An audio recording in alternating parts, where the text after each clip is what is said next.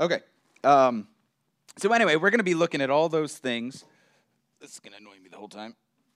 And we're going to be seeing what these apostles do. These guys who are like, the church doesn't exist yet, right? That's what the book of Acts is. The book of Acts is how the church kind of plays out and rolls out.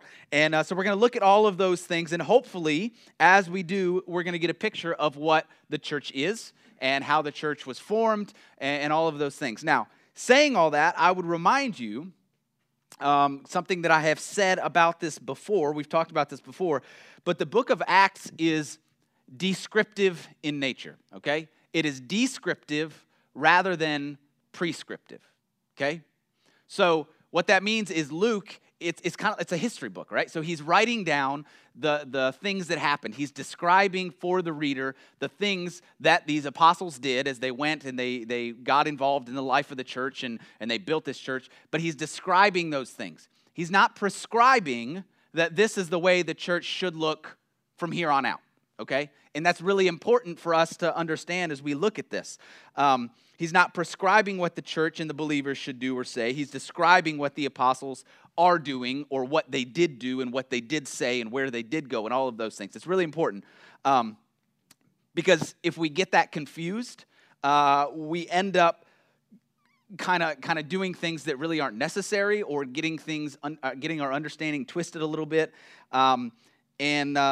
We adopt behaviors that we see these apostles doing as the way the church should be when that's just kind of their situation. For example, let's look at the book of Acts in Acts chapter 2, and then we're going to move on from this. But Acts chapter 2, it's the day of Pentecost, right? The Holy Spirit, the first time the Holy Spirit comes over these men, comes in power. Luke describes the scene, and let me just read real quick. It says, "And suddenly a noise like a violent rushing wind came from heaven, and it filled the whole house where they were sitting. And tongues that looked like fire appeared to them, distributing themselves, and a tongue rested on each one of them, and they were filled with the Holy Spirit, and they began to speak with different tongues as the Spirit was giving them ability to speak." All right.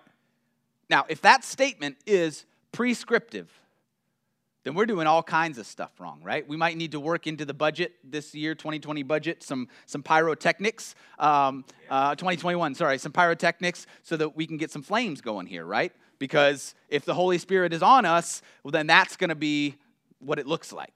Do you see what I'm saying? So, and if every time we gather, there should be tongues spoken out loud, but not tongues, not like a prayer language, but tongues like native tongues that people can understand, that would be their native tongue. And so we should be speaking German and French and all that stuff. I don't know those things, but I should be speaking them if this is prescriptive. You see what I'm saying? If this is the way the church should look every time the church gathers together, I absolutely believe those things happen, but that doesn't mean Luke is prescribing those things for the way the church should be and should happen all the time in that way. So let's try and remember that as we go through this series, and I'm sure it'll probably come up again in some way, all right? So this idea that we're looking at, what did the apostles do in the book of Acts? Acts chapter 1 this morning. We're not going to be there necessarily going through this chronologically, this whole series, but we do start in Acts chapter 1.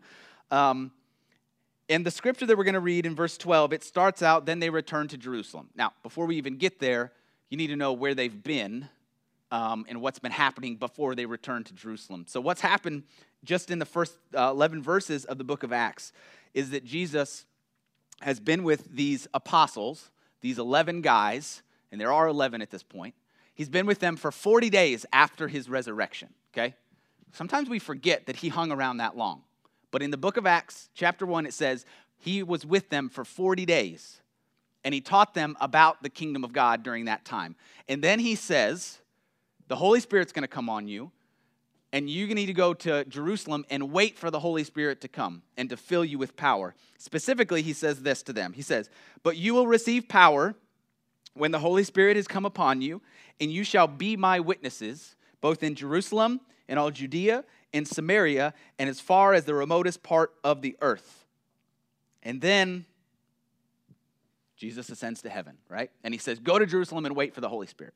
So this verse 12 that we're going to start in, they've gone back to Jerusalem and they're waiting, okay? So let's read it. And there is a lot to read and a lot to talk through just in this scripture. So hold on, all right? So verse 12. Then they returned to Jerusalem from the mountain called Olivet, which is near Jerusalem, a Sabbath day journey away. When they had entered the city, they went up to upstairs room where they were staying. That is, this is who went: Peter, John, James, Andrew, Philip, Thomas, Bartholomew, Matthew, James the son of Alphaeus, Simon the Zealot, and one more, Judas the son of James. Not Judas Iscariot, but Judas son of James. There's two Judases. All of these were continually devoting themselves with one mind to prayer, along with the women, and Mary, the mother of Jesus, and with his brothers. Now, 11, okay? He lists 11, not 12, because Judas is not with them anymore.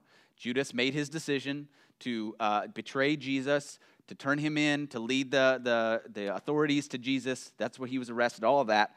And we're about to find out what happened with Judas. So, verse 15. At this time, Peter stood up among the brothers and the sisters. A group of about 120 people was there together. And he said, "Brothers, the scripture had to be fulfilled, which the Holy Spirit foretold by the mouth of David concerning Judas, who became a guide to those who arrested Jesus. For he was counted among us and received his share of this ministry." Then Luke adds a little note. Anything in parentheses is Luke's comment. It's not Peter talking anymore. It's Luke's comment. And Luke says this.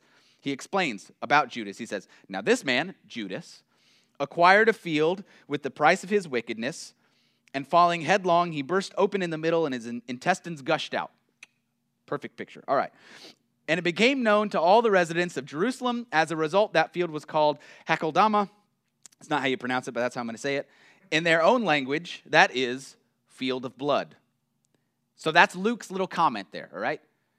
But if you're reading this through, you forget why he's saying that.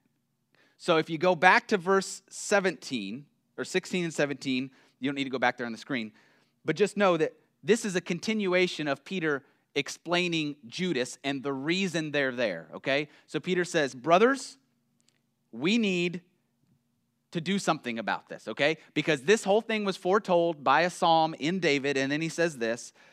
He's continuing, he says, "For it was written in the book of Psalms." David said this. It was written in the book of Psalms, "May his residence be made desolate, may there be none living in it, and may another take his office." Okay, now we know why we're here, okay? See why I said there's a lot in this? Now we know why we're here. Verse 21, "Therefore, since Judas isn't with us anymore, therefore it is necessary that of the men who have accompanied us all the time that the Lord went in and out among us, beginning with the baptism of John until the day that he was taken up from us, one of these must become a witness with us of his resurrection."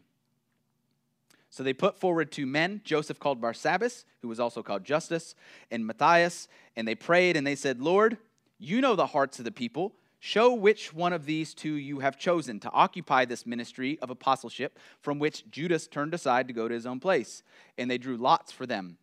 And the lot fell to Matthias, and he was added to the 11 disciples. All right, that's it.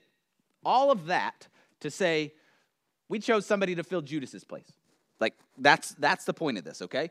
Peter says, listen, this was through the Holy Spirit, David spoke this prophecy, and now we have to fulfill this office. We have to fulfill him, or we have to put his office forward. Now, so there's 12.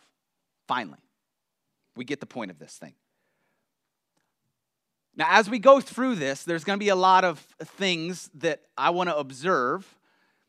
And then finally, we're going to get to what does that have to do with us, okay? So just know that that is coming, but there's a lot of stuff that I want to pick apart first before we get there. So there's now 12 disciples. The question that I have first is, why was 12 necessary, okay? Why do we have to have 12? There's 11 of them. Why do we have to have 12? Why did Luke feel it was necessary to give this whole account of adding Matthias as an apostle? Why would they do that?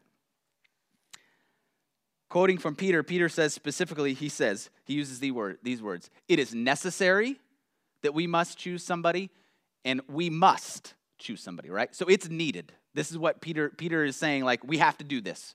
Why do we have to do this? I don't really know why we have to do this. I don't know why they needed to do it. Is 12 some kind of a magic number? I don't know. We can speculate all kinds of things, okay? There's all kinds of things that we could say. Was it because the thing from the Psalms? Well, David said this, and so we need to do this. We need to fill this office. Was it because there were 12 tribes of Israel, and Jesus, in Matthew, Jesus says the 12 tribes will be judged. These 12 apostles will sit on 12 thrones, and they're going to judge the 12 tribes of Israel, and we got to find somebody else because who's going to judge the 12th tribe, right? So we got to make sure that happens. Is that what's going on here? I could see going there if you want to go there. You could also say that the apostles thought, well, Jesus picked 12 of us, so we might as well keep 12. All right, next man up. Who we doing, right? I mean, who's going to be joining us on this thing? We don't really know why they picked 12, but it's important, or it is significant that they did pick another guy, and it's significant that Luke recorded it, and it is significant of this office, as we're going to see here a little bit. What is this office of an apostle? We're going to get into a little bit. But I think personally, part of why they picked another guy was they needed somebody, okay? There was work to be done. There was stuff that they were supposed to be doing, and hey, let's get somebody to fill Judas's place. Verse 17 says that Judas was counted among us, and he shared in this ministry. Judas had a role. There was things that Judas was doing. Specifically, we know that Judas was the carrier of the money bag because John says he used to help himself to it. So he was charged with keeping the books, but also then taking a little bit for himself on the sides.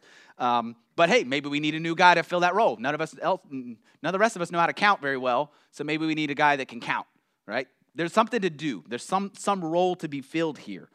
Think about this as like a sports analogy, okay? How many people can you put on the field for your team in football? 11. Miles knows. 11, right? You can put 11 people on the field how about basketball? There's 5. 5 go on the court from your team, right? You're not allowed to put more than that. You put more than that, there's a penalty. You go back 5 yards or however many yards it is, right? If there's 12 men on the field, or basketball, you can kind of count and you're not allowed to do that, right? So I'm sure there's some kind of a technical or something that you would do for basketball. So you can't have more. You're not allowed to do that. But you need the number that you're allowed to have. Because if you come up short, you're going to be up against it, right? I've seen it happen in football. You're allowed to not have that many, but it doesn't do you any good. So I've seen them play with 10 players on the side, and it usually doesn't end well, right? It usually ends up in the quarterback counting, oh, they've only got 10, I'm going to throw it long because they don't have somebody to cover that guy. Or in basketball, I once saw a college basketball game, and I looked it up again. When Alabama was playing Minnesota a couple of years ago, the University of Alabama against the University of Minnesota, they ended up playing the last 10 minutes of the second half, the last 10 minutes of the game, 3-on-5. 3 players for Alabama, 5 for Minnesota, okay? Because one of them fouled out, one of them got hurt, and the rest of the bench got kicked out of the game because they left and got on the court when there was a fight. So it was like, what are we going to do? We got 3 players. Well, let's play. 3-on-5. The crazy thing is, they just about came back and won it. They lost by like 4 points, which is ridiculous when you've got 3 players and the other team has 5. Something's going to fall through the cracks, right? If you don't have the amount of people that you need. If we're talking basketball, you're not going to be able to cover everybody on offense. There's going to be wide open shots all the time.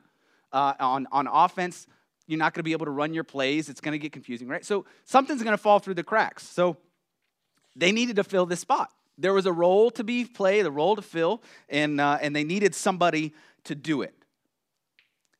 Now, what's really interesting is when you look at this whole scenario, there was not a shortage of people surrounding them, was there? It says that they went up to this room. When Peter stood up to say this, there was 120 people in the room. There's not a shortage of people around, but they still felt the need to say, we need one to be an apostle. We need to round out this group, okay? We need to specifically find somebody to fill this spot. And I think that's because leadership is important. okay?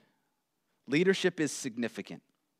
And not just anybody was going to be able to effectively fill that role. It was a very specific role. They referred to this as the office of the apostle, right? Judas, somebody needed to be fulfilling or replacing him in this office, in his share of this ministry. So they were looking for somebody to do the job. And it was an important decision for the other apostles. Who is going to be one of us, right? Who's going to be another one of us? Who's going to represent us in this movement going forward? Who's going to take a share of this on the same level of investment as we are? Who's going to be an apostle?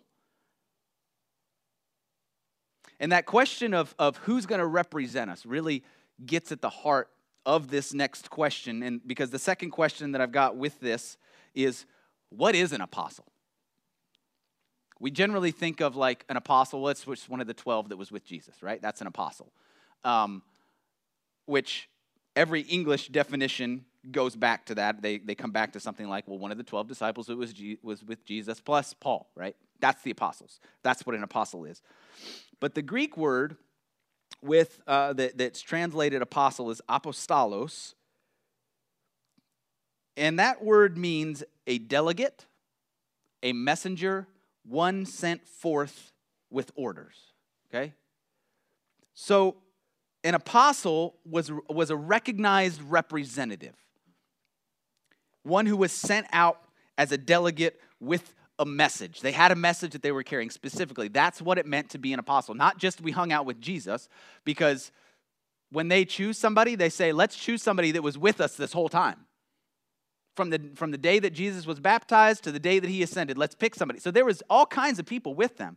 It wasn't just them who were traveling around with Jesus. So we need an apostle. We need somebody who has a message, okay? We need somebody who's going to go forward and do this, and who's going to represent this thing and be a witness for us. Jesus tells the 11 before he ascends into heaven in Acts 1, verse 8. He says, but you will receive power when the Holy Spirit has come upon you, and you shall be my witnesses. This is the message, okay, that they're going for. You shall be my witnesses in both Jerusalem, Judea, and Samaria, and as far as the remotest part of the earth. That's the message that they're taking. That's the thing that they are representing. They've been delegates sent out to share this. We are witnesses of this resurrection, okay? Witnesses of what? Witnesses to his great teachings, witnesses to his miracles, witnesses to a new understanding of the law, witnesses to whatever, right? No. Witnesses of the resurrection. Verse 21 specifically says that. Skip to verse 22. Beginning with the baptism of John until the day that he was taken up for us. Somebody who's been with us the whole time, who knows the whole story, who's seen the whole thing, but somebody who can go with us with this message as a witness to his resurrection. One of these must be with us. And he must be a witness with us, not of the miracles that he did. That's not what they're witnessing. That's not what they're serving as a witness for. They're serving as not for the things that he did, not for the things that he said, not for the people's lives that he touched. He must become a witness with us of his resurrection. That's really important. Jesus says to the apostles, you shall be my witnesses, sent out to the ends of the earth as witnesses that I am standing here before you now. Witnesses that for the last 40 days I taught you about the kingdom of God after I was killed. Now I'm teaching you about the kingdom of God. You're a witness to that. Witnesses that I'm not dead. Witnesses that I have defeated death. That's what an apostle was for. That's the job of an apostle. To be a witness to the resurrection. That is the message. A witness for the resurrection. To do that witnessing then, not just under your own power, but with the power of the Holy Spirit, okay? sent out with authority to be a witness for this resurrection power and for this resurrection life, not just because you've got a tale to tell, but with the power, with the authority of the one who's sending you, right? The Holy Spirit.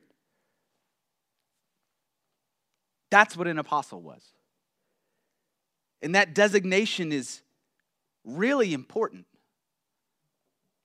because these men were responsible for seeing the message of the resurrection delivered to all people. The church didn't exist yet. This message was only shared with a few people, okay? And they needed witnesses. Jesus said, I need witnesses to go out and to share this message. And it's important for Luke to record this event because now Matthias is one of these witnesses to that resurrection.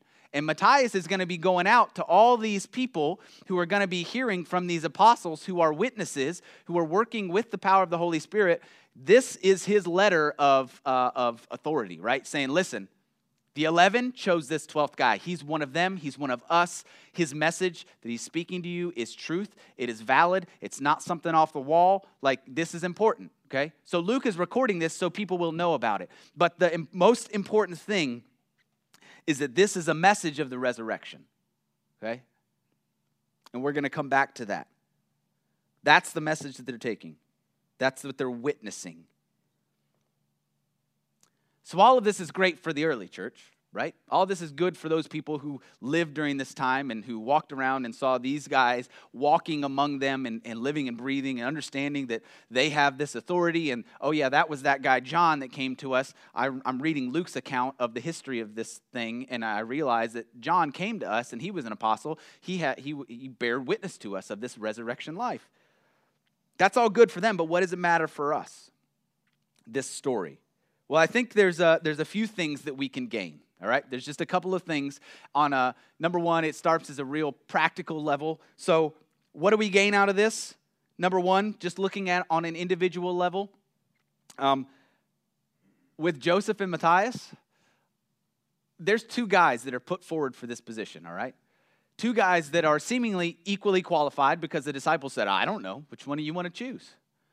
And so they said, well, let's draw lots. Basically, let's flip a coin. And we're going to trust God that when it lands on heads, whoever's heads, that's the guy that God wants, right? That's what drawing lots is, okay? How would you like, or what would you feel? What do you think Joseph felt? Not being picked because somebody flipped a coin. It's got nothing to do with you.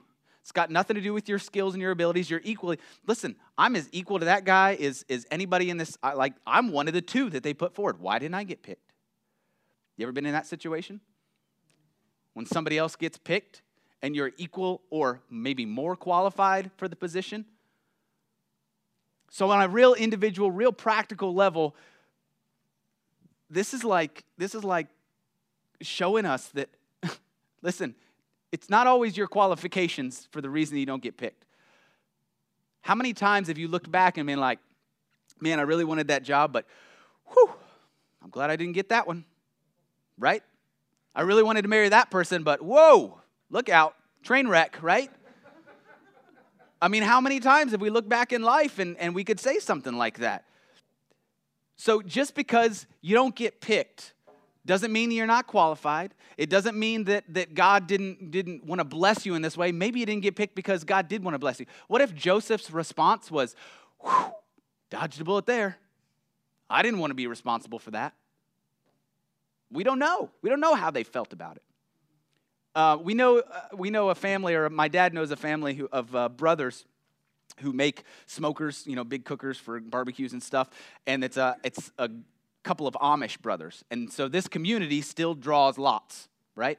As like way they choose and make decisions and pick pastors and things like that. And the one time my dad visited this business because he was going to buy some products from them, one of the brothers had just been designated as the pastor. He drew a lot, and it was him. He got picked, and he was not happy.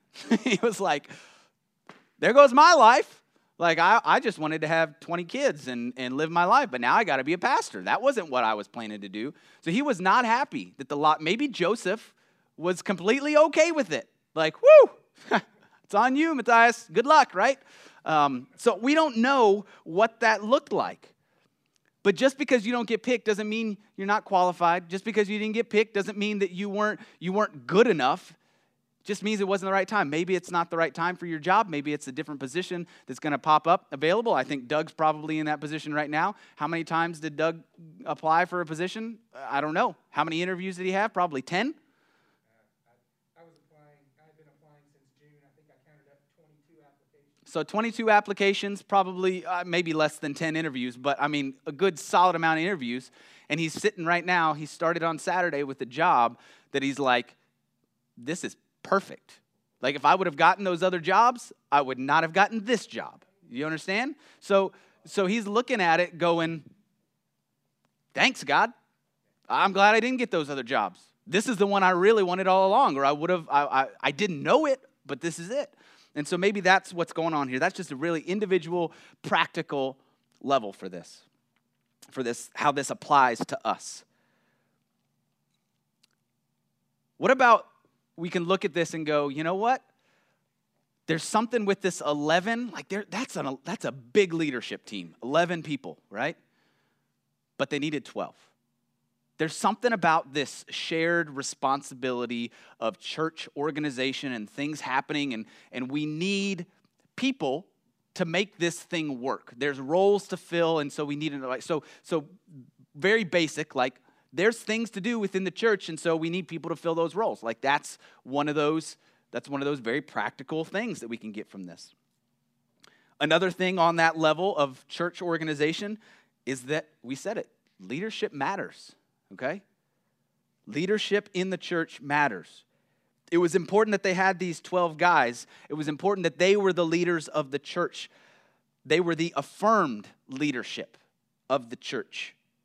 These were the guys who would be calling the shots within this growing movement of Jesus people. These are the ones who were sent out to make sure the right message went out. It just wasn't just anybody, okay? These were the ones who had the authority to say, this is the message, we witnessed the resurrection. This is the message that we're needing to put forward, okay? Leadership is important. There were many disciples. Anybody could be a disciple. Anybody could be a follower. Anybody could have their life changed. But there's only 12 apostles. See that? In this situation. So leadership is important. Leadership structure is important.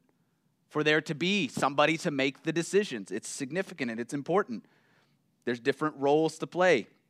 Not everybody could be an apostle. Paul says in 1 Corinthians 12, he says, are all apostles? Are all prophets? Are all teachers? Are all healers? Right? So he's saying we're not all the same thing. We don't all have the same roles. Some of us are in different roles. So leadership, church structure is important. And church leadership is important. Did they have committees and teams? I don't think probably, no. But I do know this wasn't a democracy, okay? This was not a democracy for this leadership struggle. These apostles said, we got 2 guys, God show us which one.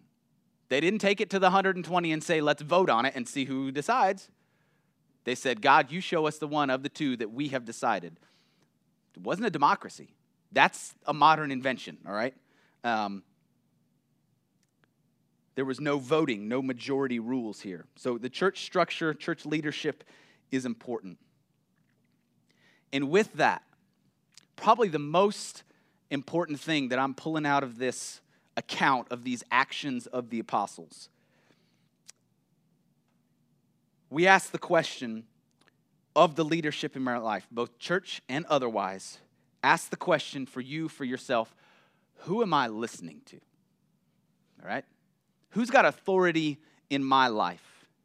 Who is influencing me? Who is representing me? Who speaks for me within the larger community? Because if you're associated with some kind of an organization and that person is the face within the community, you're associated with that organization, that person's speaking for you, okay? If you tell somebody I go to Capital Vineyard Community Church, they're going to say, who's the pastor? That's the person that speaks for that organization. You understand that? So think about this. Who speaks for me? Who am I listening to? Who is directing things in my life? Leadership is important. What's the character of the person that's leading me? I think we probably had some bad experiences with character of the people leading us, right? Leadership is important.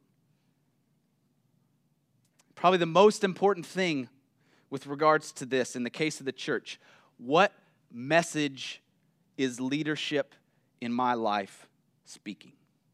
That matters. What is the message that the leadership in my life is speaking?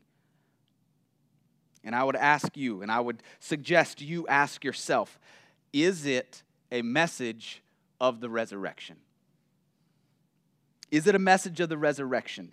Is the leadership that I am being led by and influenced by bearing witness to the resurrection by the power of the Holy Spirit? That's a specific message. It's a specific message, and I can tell you right now that not every church, not every Christian organization carries that kind of a message with it. Not every preacher is preaching a message of the resurrection or witnessing the resurrection. This is our big takeaway. This is our big element here. The reason for the leadership of the early church being designated as apostles were to be witnesses of the resurrection. They were sharing the good news, the gospel of the resurrection. That's why leadership was designated within the early church. The message of the resurrection was then confirmed by the power of the Holy Spirit, okay? That's really important as well. Why was the power of the Holy Spirit being on somebody important? Because it gave substance to the message. It said, here is the power of God, the resurrection.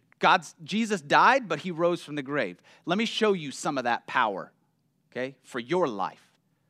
So the Holy Spirit is integral in this process. This message of the resurrection was not just an academic exercise. It was not a theological exercise. It was not a religious exercise. This is the good news. And it has to be the resurrection.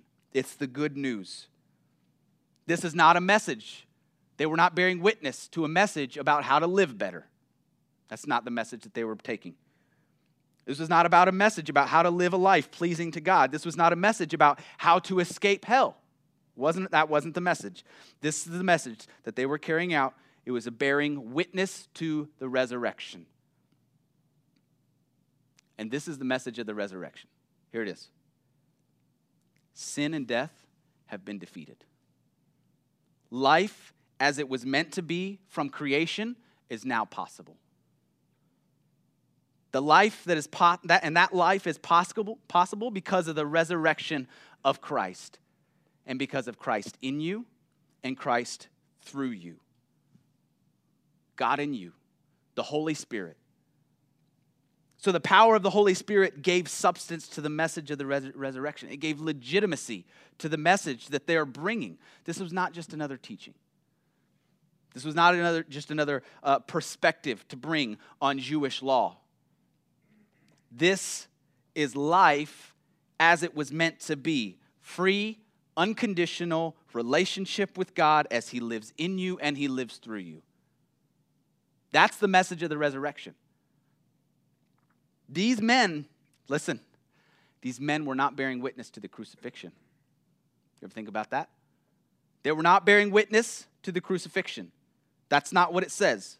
They were there to bear witness to the resurrection.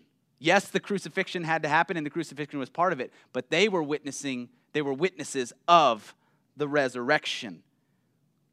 They were not bearing witness to Jesus dying and covering your sins. They were bearing witness to the resurrection, which is giving you life.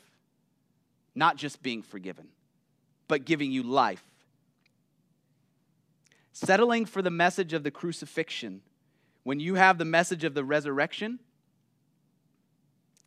is like settling for a boiled hot dog when you got prime rib in front of you. The crucifixion is absolutely a part of this. It had to happen. It was the reason for it happening, but it's not the message. This is the message of the resurrection. Without the resurrection, the crucifixion means nothing. They were bearing witness to the resurrection. The leadership of the church was charged with sharing this message and bearing witness by the power of the Holy Spirit. That is so much more than Jesus paid for your sins. Now try to be a good boy. It's so much more than that. It goes so far beyond that. The message of the resurrection is a whole new life of experiencing the blessing and the power of God, of experiencing life and freedom in Him as He lives through you. The message of the resurrection is that you have been made new and you've been made right and righteous right now in Christ. Your freedom from further attempts to be made new because you've already been made new. And now you get to grow and to mature into who you really are without a threat of punishment, without the fear of rejection. The message of the resurrection says, don't just settle for being forgiven, because the old law can provide some forgiveness for you along the way. Don't settle for being forgiven. Recognize the opportunity to be made new and to live life as being made new.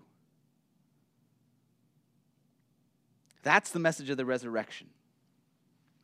That's what they witnessed and they were being witnessed to, was that power. That's why the Holy Spirit went with them. And I would ask if the leadership in your life is speaking that message. I know it's coming from here. But there's other opportunities for people to speak into our lives. Who are we listening to on the radio? What message is our friends? Are they speaking to us? What about mentors? What books are we reading? Are these messages of witnessing the resurrection and the life it's possible because of the resurrection? Or is it settling for the crucifixion?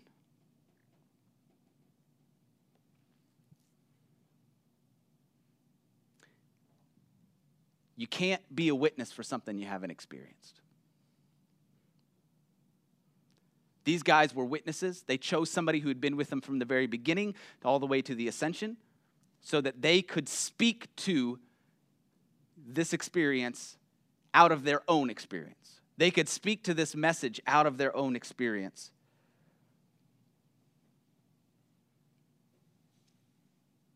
That's why I stand up here on Sunday mornings, Sunday after Sunday after Sunday, speaking this message, speaking to you the power of the resurrection.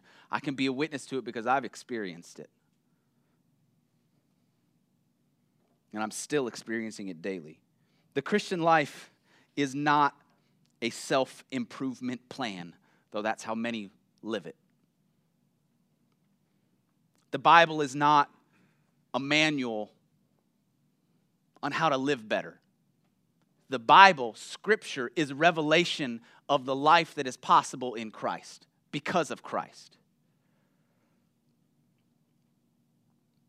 The Christian life is freedom from sin. It's freedom from the world. It's freedom from the need to measure up. It's freedom from anxiety. The Christian life is not a self-improvement plan. It's freedom from getting trapped in petty arguments. It's freedom to love and to be loved, to allow others and God to love us. None of that happens through me, but only through Christ in me and Christ through me. As the worship team comes back up, team being Doug and Doug, I want to read a couple of scriptures. This is the resurrection message, okay? Galatians 2:20 says, I have been crucified with Christ, and it's no longer I who live, but Christ lives in me. And the life which I now live in the flesh, I live by faith in the Son of God, who loved me and gave himself up for me. Romans 6:4 says, therefore, we have been buried with him through baptism into death, so that just as Christ was raised from the dead through the glory of the Father, so we too may walk in newness of life. Made new, okay? Made new. Walk in newness of life. Walk in the newness that you have been made. For if we have become united with him in the likeness of his death, certainly we shall also be in the likeness of his resurrection. That's the witnessing of the resurrection, the message. Knowing this, that our old self was crucified with him, it's already dead and gone, in order that our body of sin might be done away with, so that we would no longer be slaves to sin. For the one who has died is free from sin. He died and he rose again. We died with him and we rose again with him. That's the message of the resurrection. Christ lives in me. The life I live in my body in this faith, I live through the faith that the Son of God who loved me gave himself up for me and didn't stay dead. He rose. He rose. And because he rose, I have life right now, eternally. This is not a message of the pearly gates, one day we'll get there. This is a message of life right now. That's witnessing the resurrection.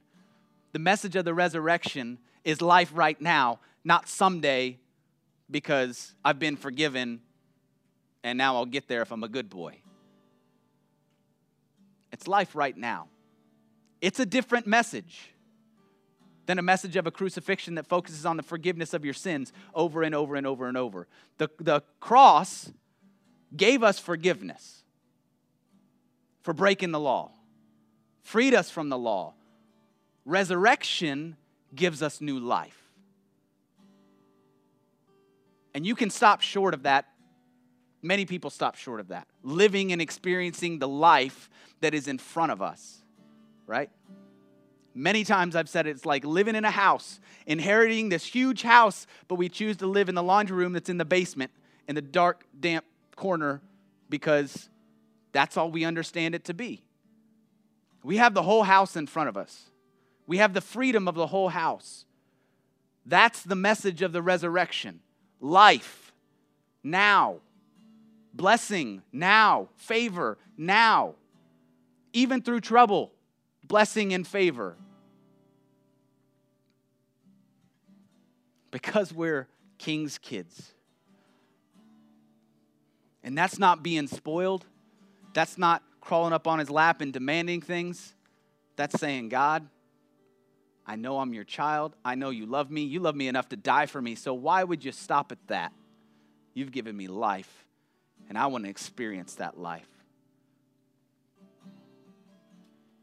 The apostles were named apostles so that they could be witnesses to the resurrection. Paul says we're not all apostles, we're not all teachers, we're not all prophets, and I would agree with him in that. We're not all of those things. All of us are not those things. But when you experienced and witnessed the resurrection in your own life, you can be a witness going forward in the resurrection as you interact with other people. And you will. You can't be quiet about it. You can't. There's nobody that's going to be able to stop this kind of a message coming out of me. I'm sorry. I can't preach the other kind of message anymore. Turns my insides. Oh, that doesn't feel good, right?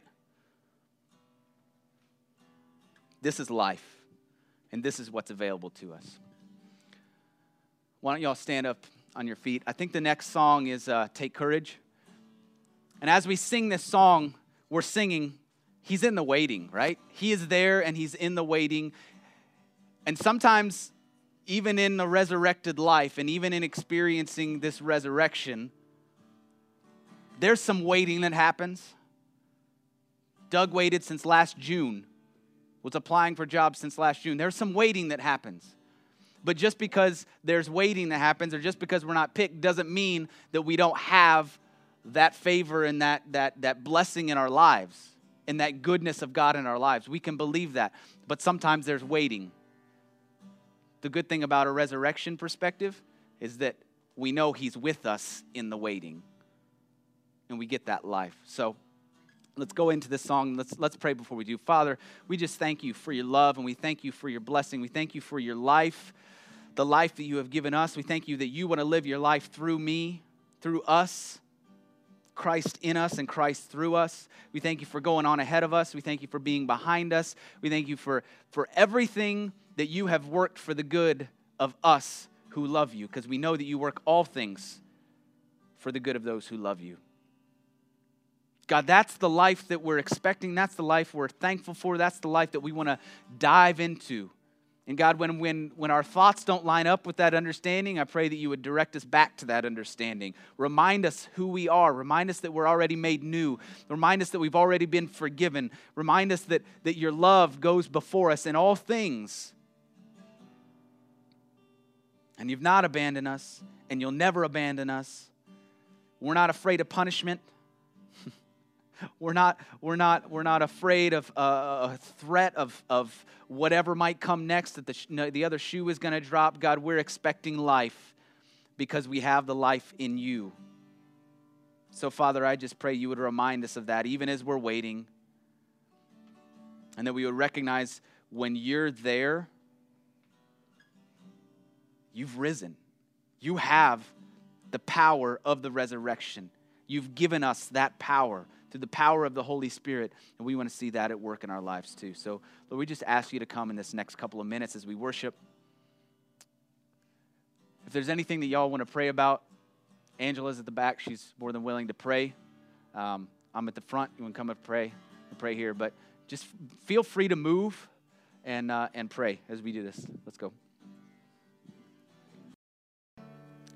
So when I speak like this, in these terms about this message is the message, I'm not speaking out of arrogance. I don't think I got everything right. All right?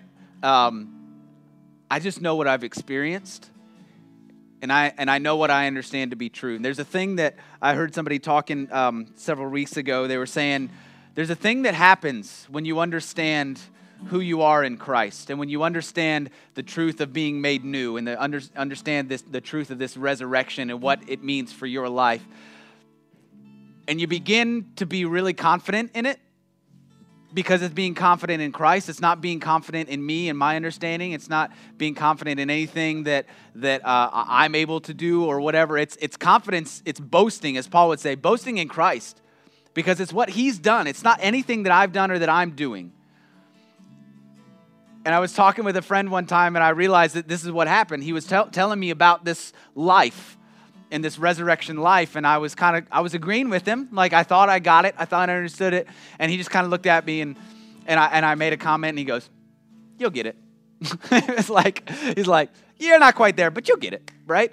And it's just, and he wasn't trying to be mean. He wasn't trying to be arrogant. He's just saying this is life as he's experienced it, and I get it now. And I get it. And I'm also not saying that God can't work through other messages. Clearly, God's big enough, and he does, right? He brought me here to this point through that kind of a church and that kind of a message or whatever. And so I'm not arrogant in thinking that I've got the message that's right, okay? Although I do think that I got the message that's right. Never mind. I'm not going to get into that. Okay. All right. So let me just pray for y'all before we all go. So Lord Jesus, we thank you for this truth. We thank you for the wisdom that is not wisdom of this world, but is wisdom that is given to us and imparted to us by the Spirit. For it's only through the Spirit that you can reveal that truth to us. And so I pray that truth, you would speak that truth to the people in this room, to the people at home that are watching online or whatever. God, I just pray that you would speak this truth, that it is the resurrection that changes everything.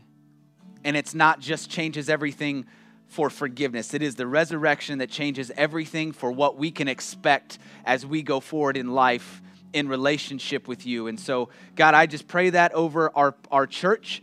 I pray that over anybody who might hear this message that's not a part of our church. I pray that, God, as we go out from here, we would be witnesses to the resurrection, because we have experienced it and because we know that it's true.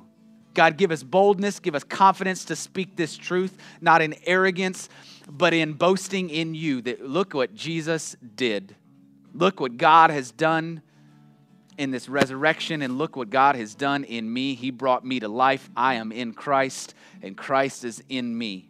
It doesn't get better than that. So God, I pray that you would give us the boldness to speak that truth, not to argue, not to have another religious point to be right on, but speaking truth into people's lives so that they may too also experience the resurrection. God, the forgiveness of sin and the being made new because of the resurrection. We love you, Jesus. I pray this over our church in your name. Amen. Amen. God bless y'all and go in peace.